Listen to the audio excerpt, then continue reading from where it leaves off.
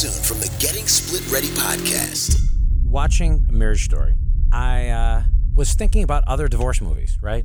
You know, War of the Roses and all these movies that either paint it really, really good or really, really bad. What do you guys think on the accurate portrayal of divorce in Hollywood? Noah Baumbach, I think that's how you say his name.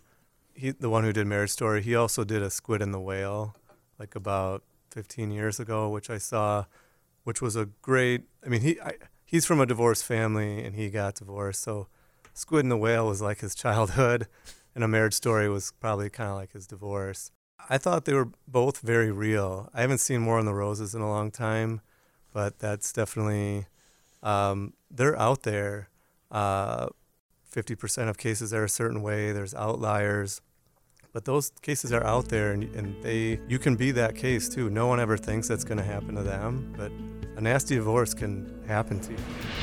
The Getting Split Ready podcast can be found on YouTube, CastBox, and at splitready.com. If you're not sure about being split ready, go to splitready.com and take our 10-minute assessment and find out if you're split ready.